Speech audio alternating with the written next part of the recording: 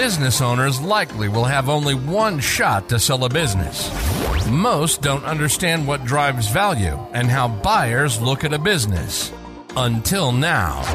Welcome to the How to Sell a Business podcast, where every week we talk to the subject matter experts, advisors, and those around the deal table about how to sell at maximum value. Every business will go to sell one day. It's only a matter of when. We're glad you're here. The podcast starts now. On today's episode, I had the opportunity to visit with Tamer Shokri. And Tamer is a business broker out of Ohio, and his claim to fame is Mr. Wireless. And the funny thing that I didn't realize, and it's funny, during our interview, I was thinking I was talking about wireless stores. And what I didn't realize is just how deep that business goes. And what I'm saying is the resale market. I didn't realize, I'm thinking we're talking about new cell phone sales and products and services, but it was so much more than that. So it was a fascinating interview, and I'm certain that you will sit there and never look at another wireless store without going, wow, I had no idea. So my point is, it's a good one. And so I hope you enjoyed my conversation with Tamer Shokri. I'm your host, Ed Meisegland. On this podcast, I interview buyers, sellers, deal makers, and other professional advisors about what creates value in a business, and then how can that business be effectively sold for a premium value. On today's show, like I indicated in my introduction, I'm really excited about Tamer Shokri, of who's known as Mr. Wireless, and so you can imagine, to get that moniker, that is a real special person. And this industry is not quite what you might think. You think of it as a retail operation, but it really is so much more than that. So, Tamer, welcome. Oh, thank you, Ed. Thank you so much for having me today. I really appreciate that.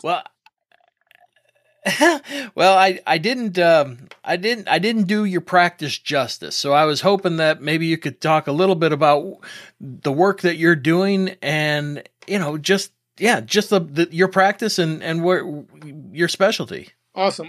Well, in 2006, I started working for this nationwide distributor for wireless products, and basically what they did, they made me travel city to city, state to state, especially Indiana, to sell their product, which was Boost Mobile and Page Plus.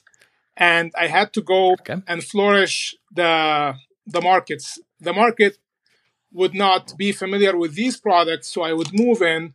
I will spend weeks there until everybody starts selling this product. Other retailers will start pushing the products. And that gave me a very, very strong stronghold when it comes to networking with small business owners who own retail shops, corner shops, gas stations, all these mom and shop businesses and bigger size retailers, to introduce the products to them. I spent 3 years there, and then I decided to start my own distribution company. That was in 2009. I became the master dealer for Boost Mobile and number one distributor in the Midwest. So we grew up from there, and then I started selling devices in bulk to small carriers. So smaller carriers will buy 5,000, 10,000, 20,000 devices per month. So I focused on this side of the business. Later on in 2012, I started the first repair store in my area in Dublin, Hilliard, Ohio. And after 1 year, I started a cell phone repair school in Houston, Texas. And after that, I came back to Ohio. After 3 years, I came back to Ohio, and I started a little wireless software company that serves cell phone stores. So I have a very good existence in the wireless industry in the country and overseas. I would say.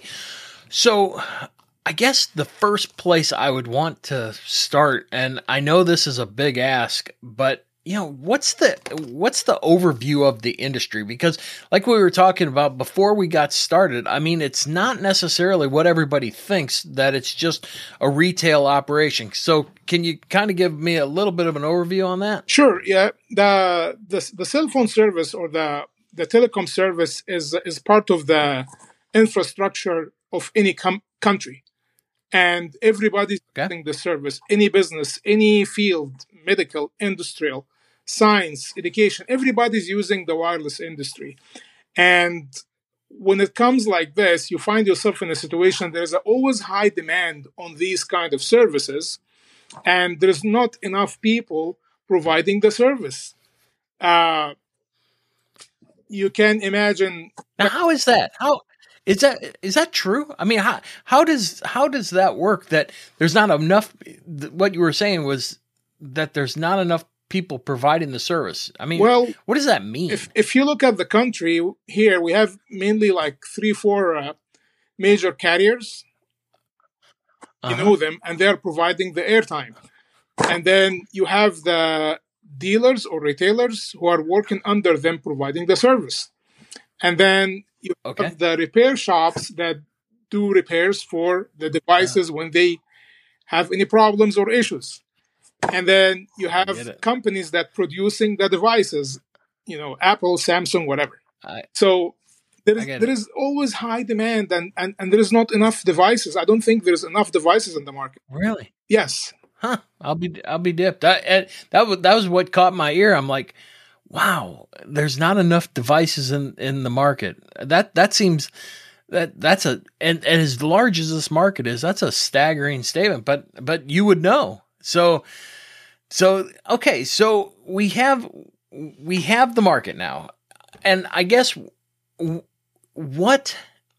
you think of a wireless operation, when you were talking a little bit about your practice, you were not only talking about retail operations, but you were also talking about in truck stops, gas stations, things like that, where those are respective profit centers. So, I mean, tell me what does that look like? The mechanics of that. I know from a retail store, but does the retail store then go and sell to the truck stop, or is there some other operation that has the cornerstone on the that type of business? You know what I mean? Very, very good question, because this industry is not stable. It's changing every other year. It's changing dramatically. So back in the days when I started, we used to sell corner stores. We used to sell in barber shops. We used to sell the device activated already with airtime. So you just turn on the phone and it has minutes and you can start talking and texting. But now all these venues start shrinking, but we have something newer. We have the repair shops. The repair shop will be, independent, will be providing services like fixing devices, activating new lines, and doing more than that, becoming with the high price of the devices now, it become more like a car dealership. And this is the real value in the business. When you buy broken phones, fix them, and resell them, huge margin. It's more than anything you can imagine. So, I'm following you. So where do you sell the repaired phones? Is that, do you now turn online, or are you getting foot traffic? Where is the source of that profit center? Okay, perfect. So if somebody who owns a store, usually the customer will walk into the store and they will ask, do you have any, affordable iPhone, for example? I do want to pay the full price. I said, okay, I have this model, I have that model. It usually sometimes will be like 30% off, 50% off from buying a brand new one. So he would sell these, or he would sell them online, or he would export all the devices overseas for higher margin. I get it. So how do you? Yeah, go ahead. I'm sorry. So you have some company that is selling, let's say, 100 phones a month, and some other companies selling 20,000, 50,000 phones a month. You have this size, and you have that bigger size. Sure. So what's a good size as far as revenue goes? What's a reasonable operation? I mean, is that a $500,000 revenue store? Is that a $5 million revenue store? Usually the retail shops will range between 50, independent one, the repair shops, they would be between 50 to mil. Some of them can reach mil, especially if you're in a busy city like New York, you can reach this number. Yeah. The other bigger size companies, they do not do retail. They do not face the end user. They would collect the devices, repair them, and then send them overseas for higher prices. And that margin will go up to $300, $400, $500 million.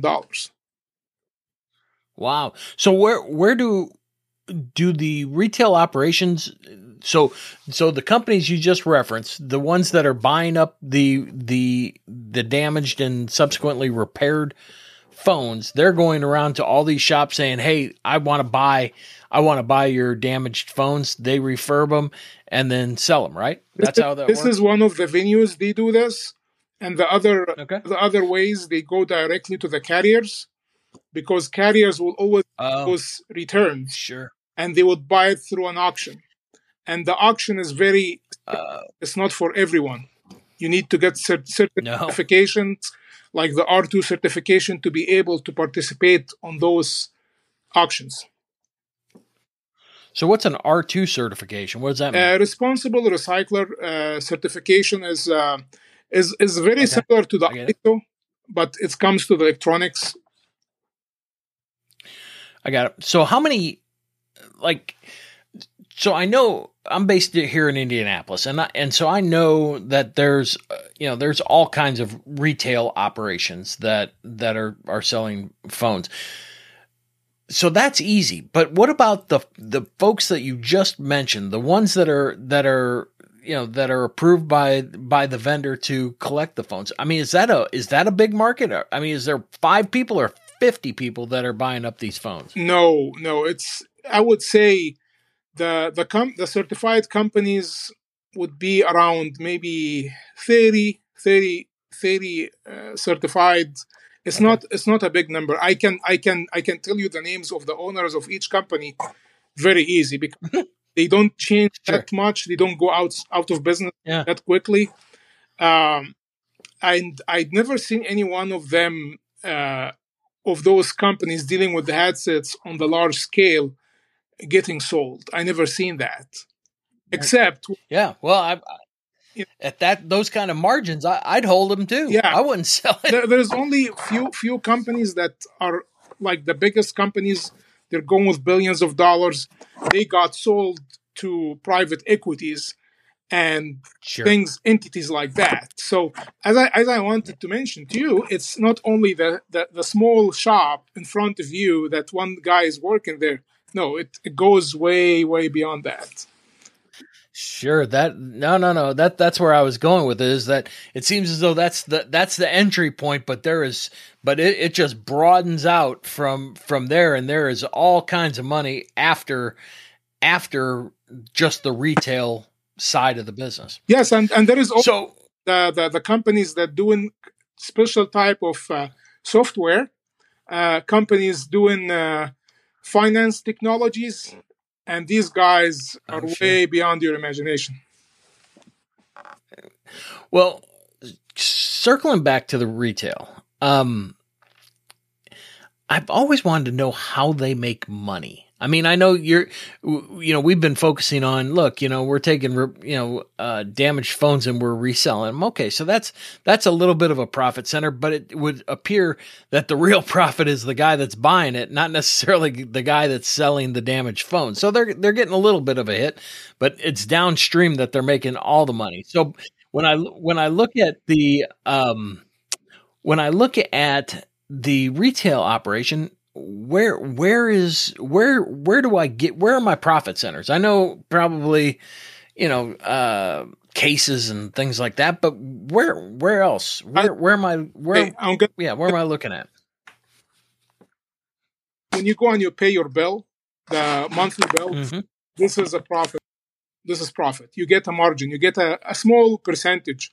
But by the time you will have more people come to your store and doing the payments that can pay your rent, for example.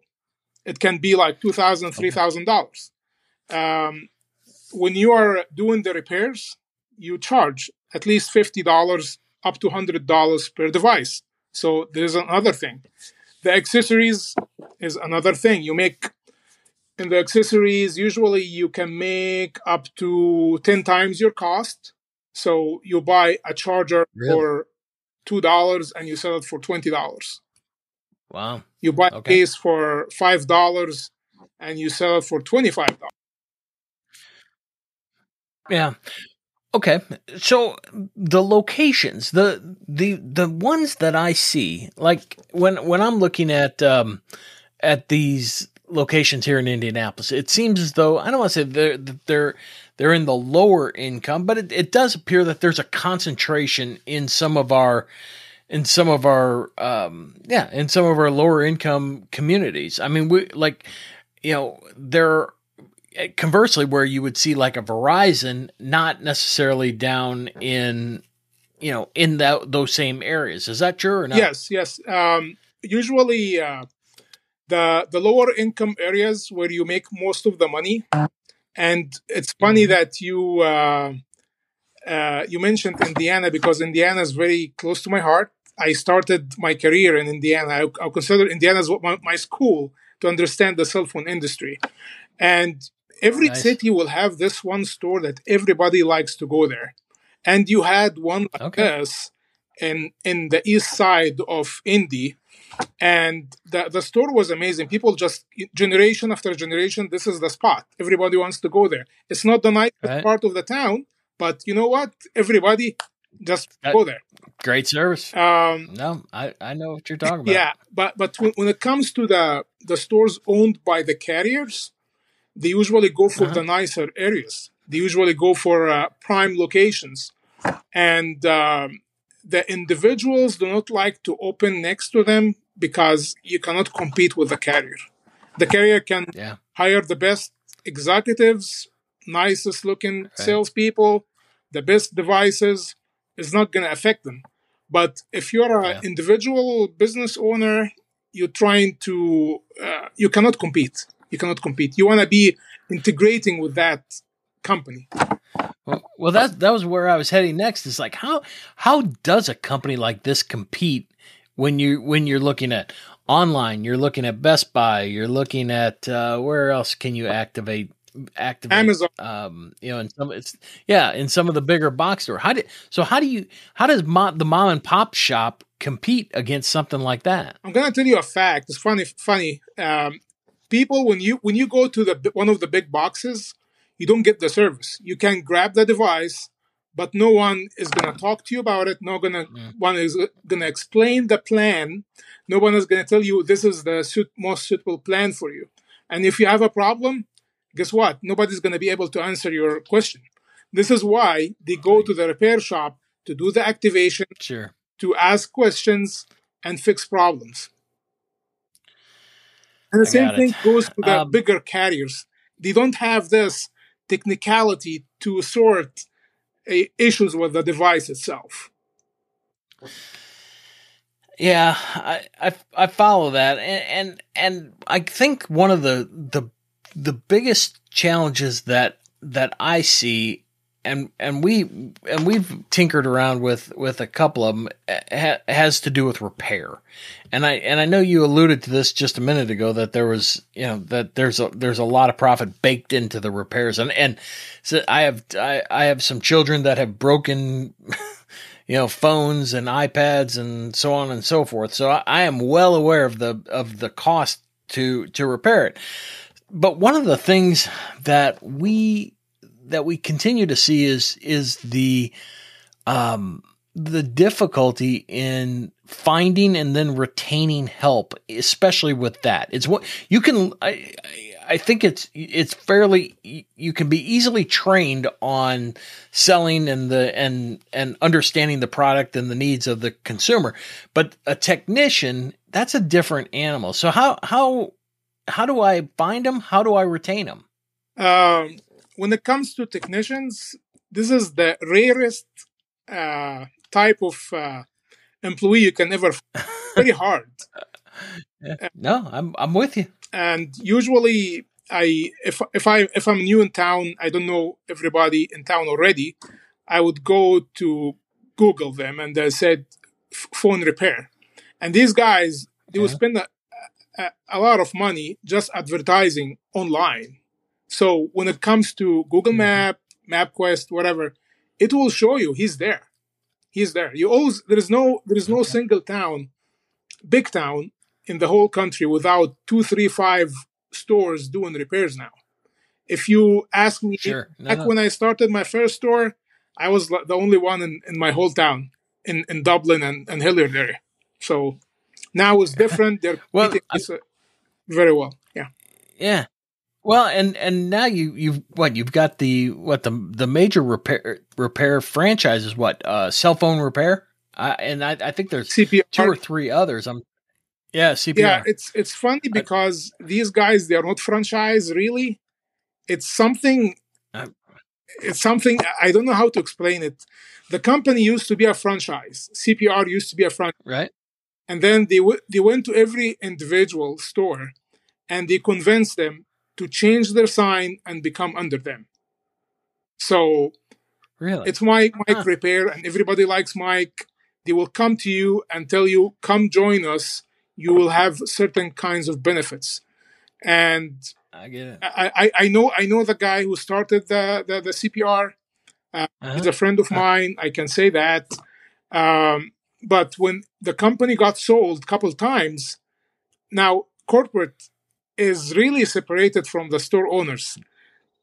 Sure. So I can't call it franchise, really, Yeah, no, I get it. So, but circling back to the retention of the technician, I mean, is that just an economic thing, or is there any other way to induce that type of person to stay with the company? Because if I'm looking at it as a buyer, I'm sitting here going, all right, that I got to figure out how I'm going to keep this guy, because just what you just said is that the other shops are looking for a repair guy, and my guy probably has a target on his back. You know what I mean? True. This is a very important point. And from my experience, the best thing is to be generous to your technician. And, you always have to have 2 or 3 of them. You can't just depend on one. Yeah. No, that's true. Once you have one technician, you hire somebody to be trained under him, just in case something happened. He got sick, he had to travel, he got married, he got divorced, whatever. You always have a backup. Sure. You always have a backup. Somebody will get in and finish all the repairs. When I had my store, I had 3. I had 3 all the time. So because if somebody got sick, we get heavy loads of repairs coming in. I'm always have enough people to do the repairs. I get you. So moving to financials. So are there various metrics or benchmarks that I could say, if I have a 10% net profit margin, I'm doing great. If I have a 50% gross profit margin, I'm doing great. Are there any ways to quickly look at a business and say, yeah, you know what, that's a good target for me? I would usually go and see how many repairs they do per month. I would see how many phones they sell per month. From my side, from my experience, I prefer the stores that sells more devices than the stores that repair more devices, because the biggest goal for you is to have the biggest sales. You need to sell more devices. Sure. So it's okay. You can do repairs, but you cannot focus on repairs only and neglect selling. So I would like always to go to the store that's selling the most devices in the whole area. You sell 100, I know exactly how much money you're making, because I would know he would at least making $50 to $100. So if you sell 100, that's $5,000. $100, $5,000. You sell more, you make more money. the rent shouldn't be more than $2,000 under any circumstances. Some guys, they will go with more, but it will be always a big risk. I get it. So from when we look at, I guess what the as it relates financially, is this, most people need their cell phone. So my question originally was centered around, is the industry correlated to disposable income? And I think just from our conversation thus far, I can tell, that's probably not the case. There is no correlation to any part of the economy because people are going to need some means to communicate, right? 100% true. And nowadays, with a device costing you up to $2,000, it's not only people who do not have money, they go and fix the phones. I had a lawyer used to damage his small tablet all the time and come and spend $300 because all the documents that he has on these tablets. Oh, sure. No, every day he can buy brand new. But with the documents he has there, and it's worth his life. His career is only in this small device. He will come and spend $300 to fix it. Sure. So one of the challenges that I continue to see is this business, as well as a business that is dealing with repairs as well as retail of new, and that's inventory management. I gotta imagine that it is a real challenge in this industry, isn't it? To keep track of your inventory, or is there like a universal point of sale type inventory management service, or no? There are. It would work for smaller shops. And there is software for wholesalers, but from the bottom of my mind, there is no real solution until today. I'm not saying this to bash the companies that designed those software, but it's you can do better than this. It can be more in details than what we have now. You can use QuickBooks like any other business, but when it comes to tracking your inventory, there is some software being used now, but I am not satisfied with the results. Yeah. No, I get it. So who buys these things? I mean, because I know you've sold a lot of them, and I'm just kind of curious to know, what does that person look like, and or does it vary? It varies. You can be a mom, you can be a dad, you can be a teacher, you can be a school. Really? You can be a government agency. You can be individual who's sending these devices, selling overseas. So it's really everybody's buying. Really? But who's buying more? You can ask me who's buying more. And I would answer the question honestly. If you have any market with lots of immigrants, they would buy these devices more than anybody else because their relatives back home in their countries, they're gonna ask them, we need devices, we need iPhones, we need Samsung, we need this. And there is no place in the whole earth is cheaper than the US when it comes to devices. So the demand is crazy high. I get it. That's interesting. So I mean, do multiples vary in this? Market multiples, do they vary in the industry, or are they? Is it stay fairly consistent? No, because I gotta imagine that the risk remains the same. So I would assume the multiple is fairly consistent, or no? I would say it's different between cities, because if you're in New York, it's not the same thing if you are in Kansas or Arkansas. You have less people, so your ability to sell devices is less than if you are in a bigger city. So multiples increase based on the the density of the population Of in course. the area. I get it. Of course. Okay. No, that makes sense. So as we talk about selling these things, is it a normal lending environment? I mean, it's just based on cash flow and it works, or is there a special way that these things get financed? Given the inventory fluctuations and such. I would assume it's just like any other business. If it can support the cash flow, you're in business. Well, or is that not the I case? would say the biggest chunk of the business done cash, upfront, but newly, and I was involved one of those companies that provides a tool for financing for the independent store owners. So Nice. the software will go and check the background of the person who's buying the device. It will give you colors. Red, don't give him the device. Yeah.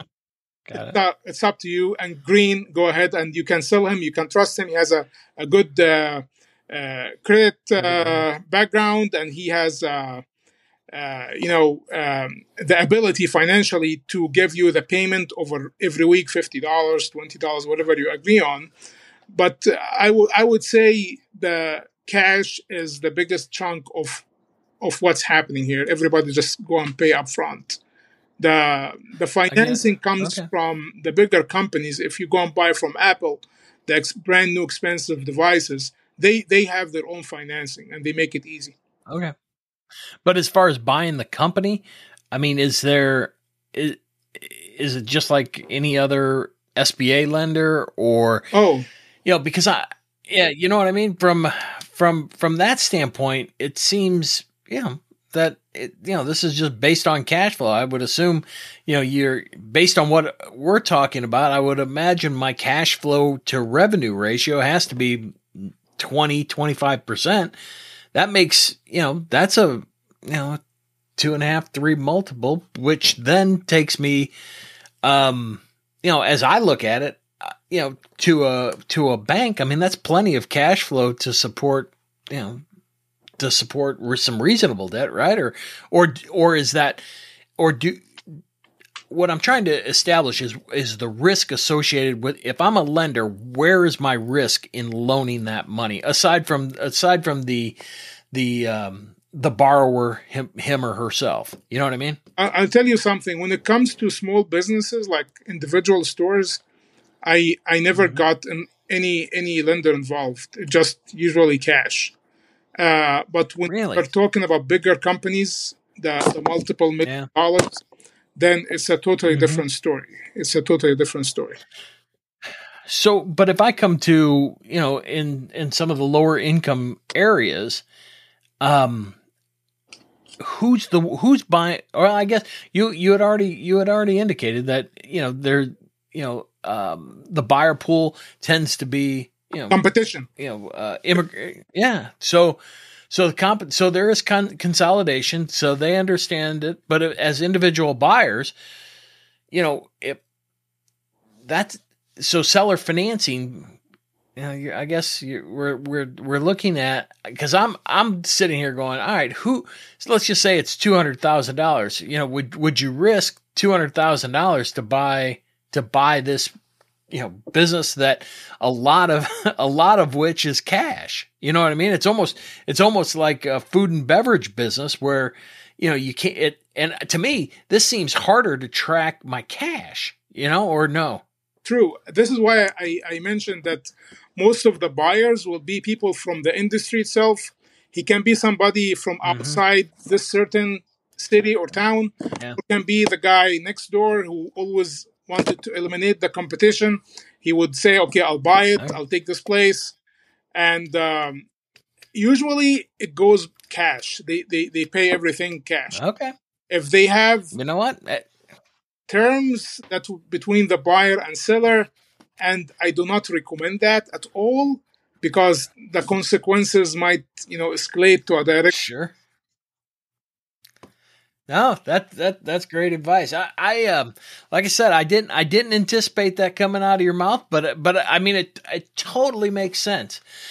So since we're bumping up on time, the last question I ask every single guest, and you being the expert in the industry, what's the one piece of advice that you would give, I guess, business owners in the wireless retail or the wireless industry? What piece of advice would you give them that would have the greatest impact on their value and their ability to sell? Do not buy a business based on your emotions. Never. Okay. So you have to always follow. So that's the buyer. Yes. So what about the seller? So how's the seller? What does the seller need to do in order to make this business saleable? Your business has more value than what you think. Your business has more value than you think. So how do I get that out? Because I'm certain there's plenty of sellers that just heard that and say, "Tell me more. How do I get more money out of my business?" Hire a broker like me, and okay. I will go to your finances, and I will make sure to represent your business in a better way than if you try to represent by yourself. Okay. Based on numbers, facts. Yeah. Yeah, I got it. So the quality of your financial statements, even though you've got a bunch of cash that is flowing in and out of the business, that will determine whether or not you're going to be able to sell at a premium value. Yes. Perfect. So Tamer, what's the best way we can connect with you, and how can people find you? You can search my name on Google, or you can find me on Facebook at Tamer Shokri. You can find me on Instagram as Cell Phone in Bulk, or you can call me at 614-226-2723. Okay. Well, Tamer, I got to tell you, I didn't know what to expect out of this. I've always wanted to talk. I've always seen it. I've always heard that the business was lucrative.